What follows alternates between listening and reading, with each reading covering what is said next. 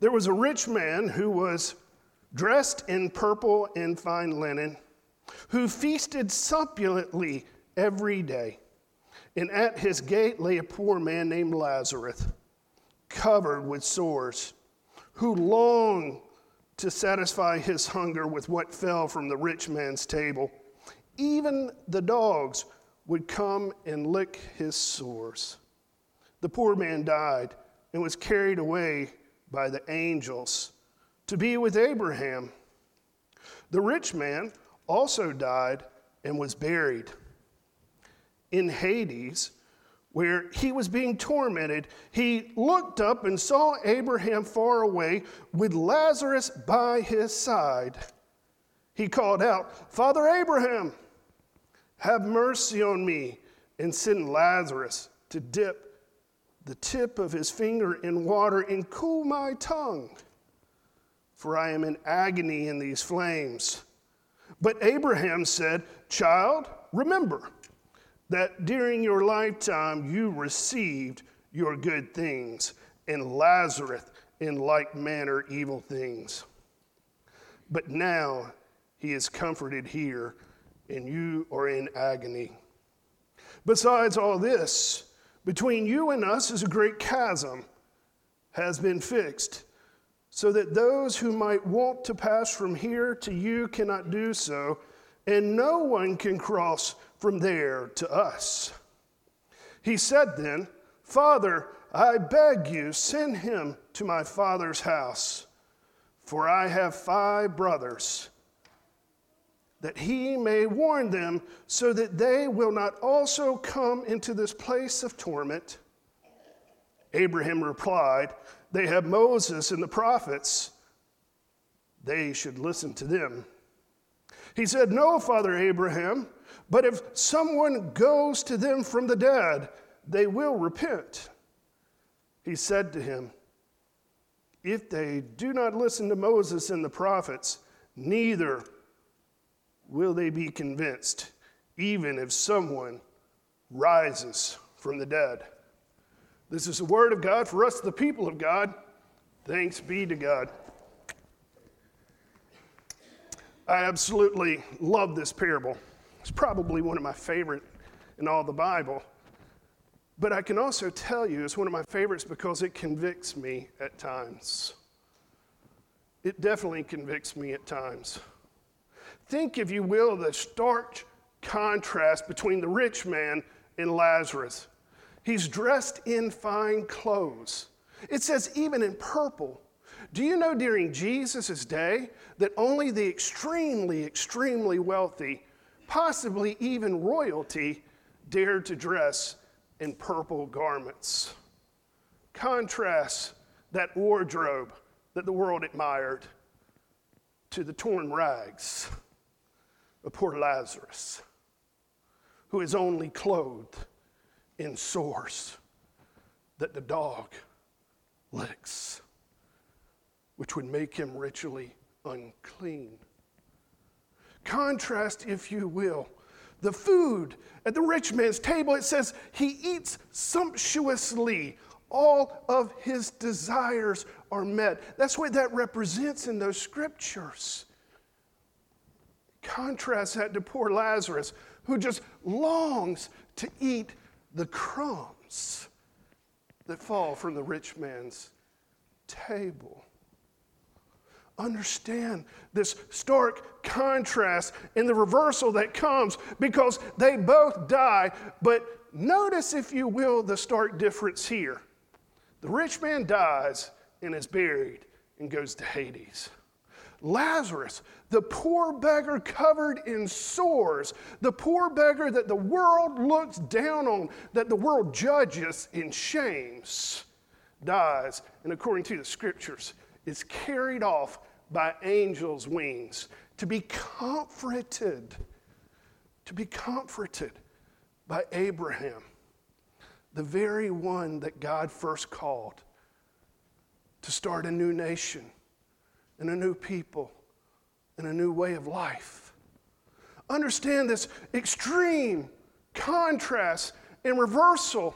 You see, Abraham says, Rich man, you had your rewards in heaven or on the earth. Every need you had was met. Every comfort was yours. You could do whatever, whenever. But poor Lazarus could do nothing but beg.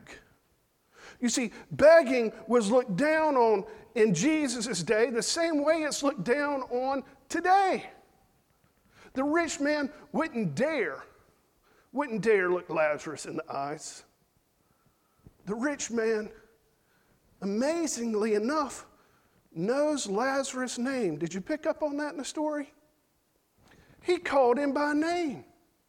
That means this rich man knew who Lazarus was and chose not to relieve his suffering at his very gate. It draws your mind back to the Beatitudes. Blessed are the meek. Blessed are the poor. How many truly poor ever believe they're blessed? But they are. I tell you, I've experienced in my lifetime some of the most gracious people, some of the most giving people, some of the most loving people I've ever met happen to have very little earthly goods or wealth. But you know what they do have? They've got the love of God, and they so often share it openly. The interesting thing about this parable is just 2,000 years ago, the same as today, for the poor, this is a parable of hope, of promise, things to look forward to. But to the wealthy, just as 2,000 years ago, this is a parable of warning, of peril. You know, we're all so familiar in our lives with sins of commission, sins that we choose to do, or maybe we don't want to quite admit we choose them and say, we slipped into them. But on the opposite side of this coin of sins of commission or sins of omission, sins or omission are those things that we should do but neglect to do. You see, I believe that's what's being presented in this parable. Think about it if you will. The rich man's not evil. He's not beating Lazarus or beating others. He's not casting evil spirits. He's not threatening others. He is not taking his riches and oppressing others. All he did was simply ignore the need at his very gate. Another thing I love, I think we can glean from, I think it's amazing in this parable, in this afterlife scenario that Jesus presents. Did you catch on? Did you catch on that the rich man had concern for his loved ones? I love that. You see, Scripture doesn't tell us a whole lot of detail about what's on the other side of this veil, from life to death. But what it does tell us is that the ones we love in this world, we continue to love in the next. This rich man is so conceited, even though he knows the name of Lazarus, the poor beggar at his gate, and does nothing to help him. The very second he realizes that if he acted differently, maybe, just maybe, he wouldn't be in Hades being tormented. How powerful is that image, folks? How incredible is it for us to realize he says from his deathbed in Hades, under torment, please, Father Abraham, send Lazarus to my brothers so that they won't end up here with me. You got to love Abraham's reply. They have Moses and the prophets.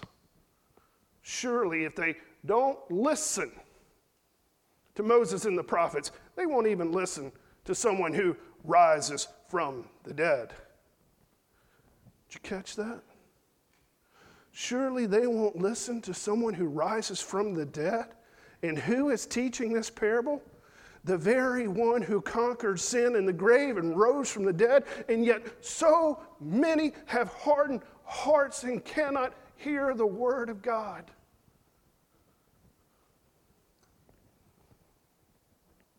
Oh, Father Abraham, send Lazarus to my father's house so that my brothers too will not have to suffer. It's amazing when you think about it. The rich man knows Lazarus' name. He couldn't look him in the eye on this world, and he can't even dare to address him by name in the next.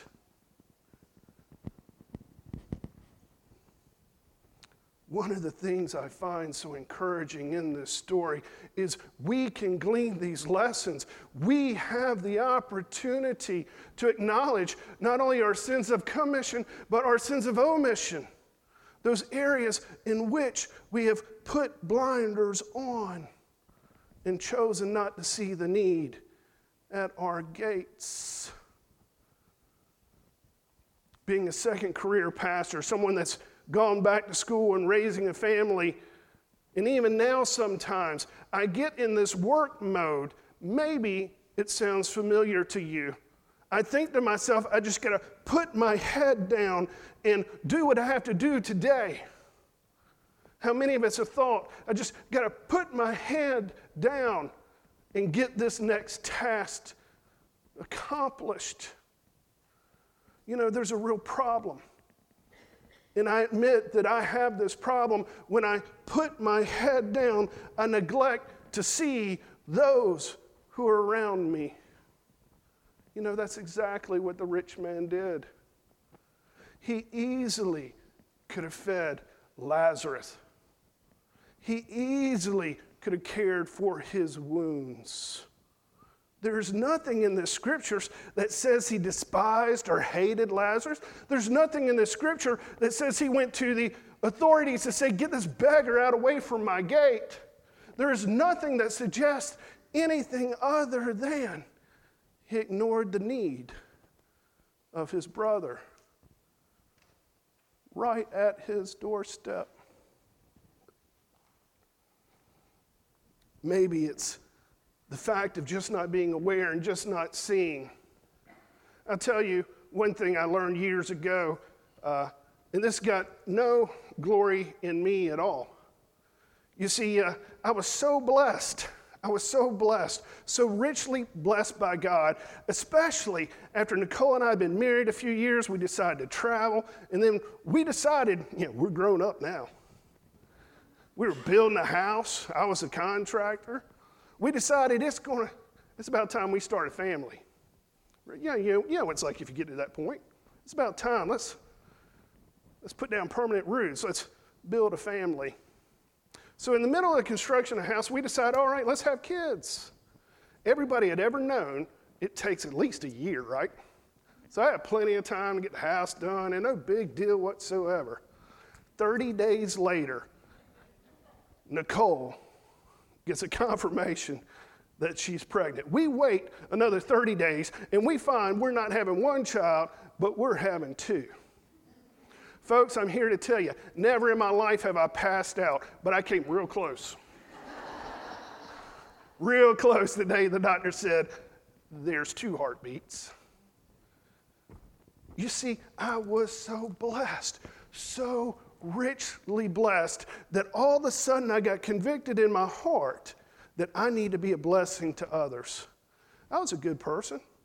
I did what I was supposed to do. I followed the rules. I attended church. I knew God.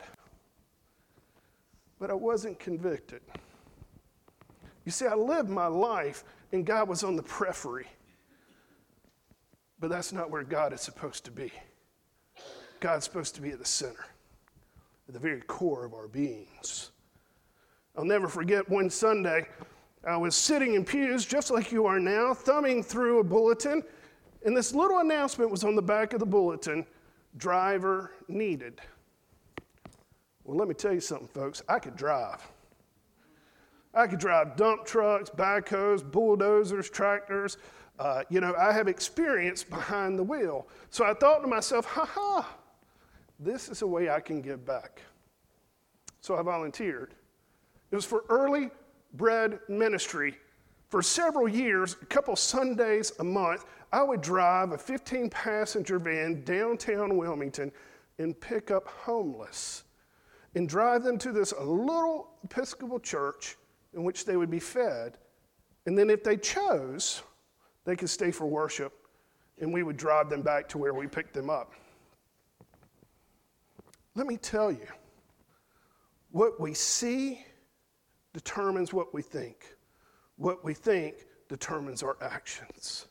You see, I had lived in Wilmington my whole life. I was aware that there was a homeless situation, but I didn't truly see it until I started driving that van. And I'm telling you, in the dead of winter, I would pull up in front of New Henry County Library or the Mercy House, a men's shelter, and you would see nobody on the street because, folks, it would be freezing, below 30 sometimes. The second I put that van in park, out of the woodworks, out of nowhere, people would come. They would crawl into that van so full that if I'd gotten pulled, I guarantee you I got a ticket. But they would get into that van and we would crank the heat. And let me tell you, I'm hot-natured as I can be. I'd rather be cold than anything else in the world. They would crank the heat because they've been freezing all night long. All night long on the streets, they've been wrapped in newspaper. There was one Sunday morning that's forever burned into my mind. You see, I pulled up. Everybody crammed into the van so quickly I couldn't even see their faces. And then in the rearview mirror, I caught a glimpse of David. You see, David is an African-American young man, same age as Nicole and I. You see, David was somebody I knew. David had been in junior high and high school with me, with Nicole. I looked back and I saw the face of a friend. David and I played football on the same team. We broken bread together before. And here I am driving, and my poor broken brother was in the back of that van. Sometimes we don't know just how broken and how severe the suffering is until we're willing to open our eyes and see humanity for itself. And then if we're people of faith, to look a little bit farther and to see Jesus in them. Now, I wish I could tell you a happy ending. I wish I could tell you that David turned his life around, but I can't. I don't honestly know. What I can tell you is that Jesus calls us to be instruments of his mercy and his grace. He calls us to love the least among us. He calls us to be his hands and feet, to offer hope, to offer love, to offer food, medical supplies, acceptance. I think what I learned from this parable more than anything else is not to put my head down, not to ignore the need at my gate, not to wish them away or pretend like I don't see them. More than anything else this day, I pray that what you glean from this parable, what you hear in this message, is a word of hope.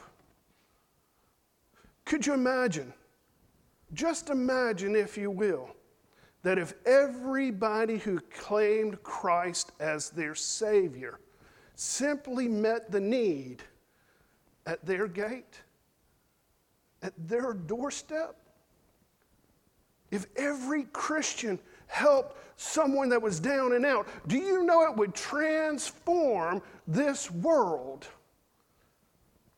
And just in case you've forgotten, isn't that we pray for every single Sunday, hopefully every single day in the Lord's Prayer? Your kingdom come, your will be done on earth as it is in heaven. Our words from our Savior teach each of us that if we simply would reach out in love, that He would magnify and multiply that work, not to the glory of us, but to the glory of the one who is, who was, and who always will be. In the name of the Father, Son, and Holy Spirit. Now will you join me in prayer?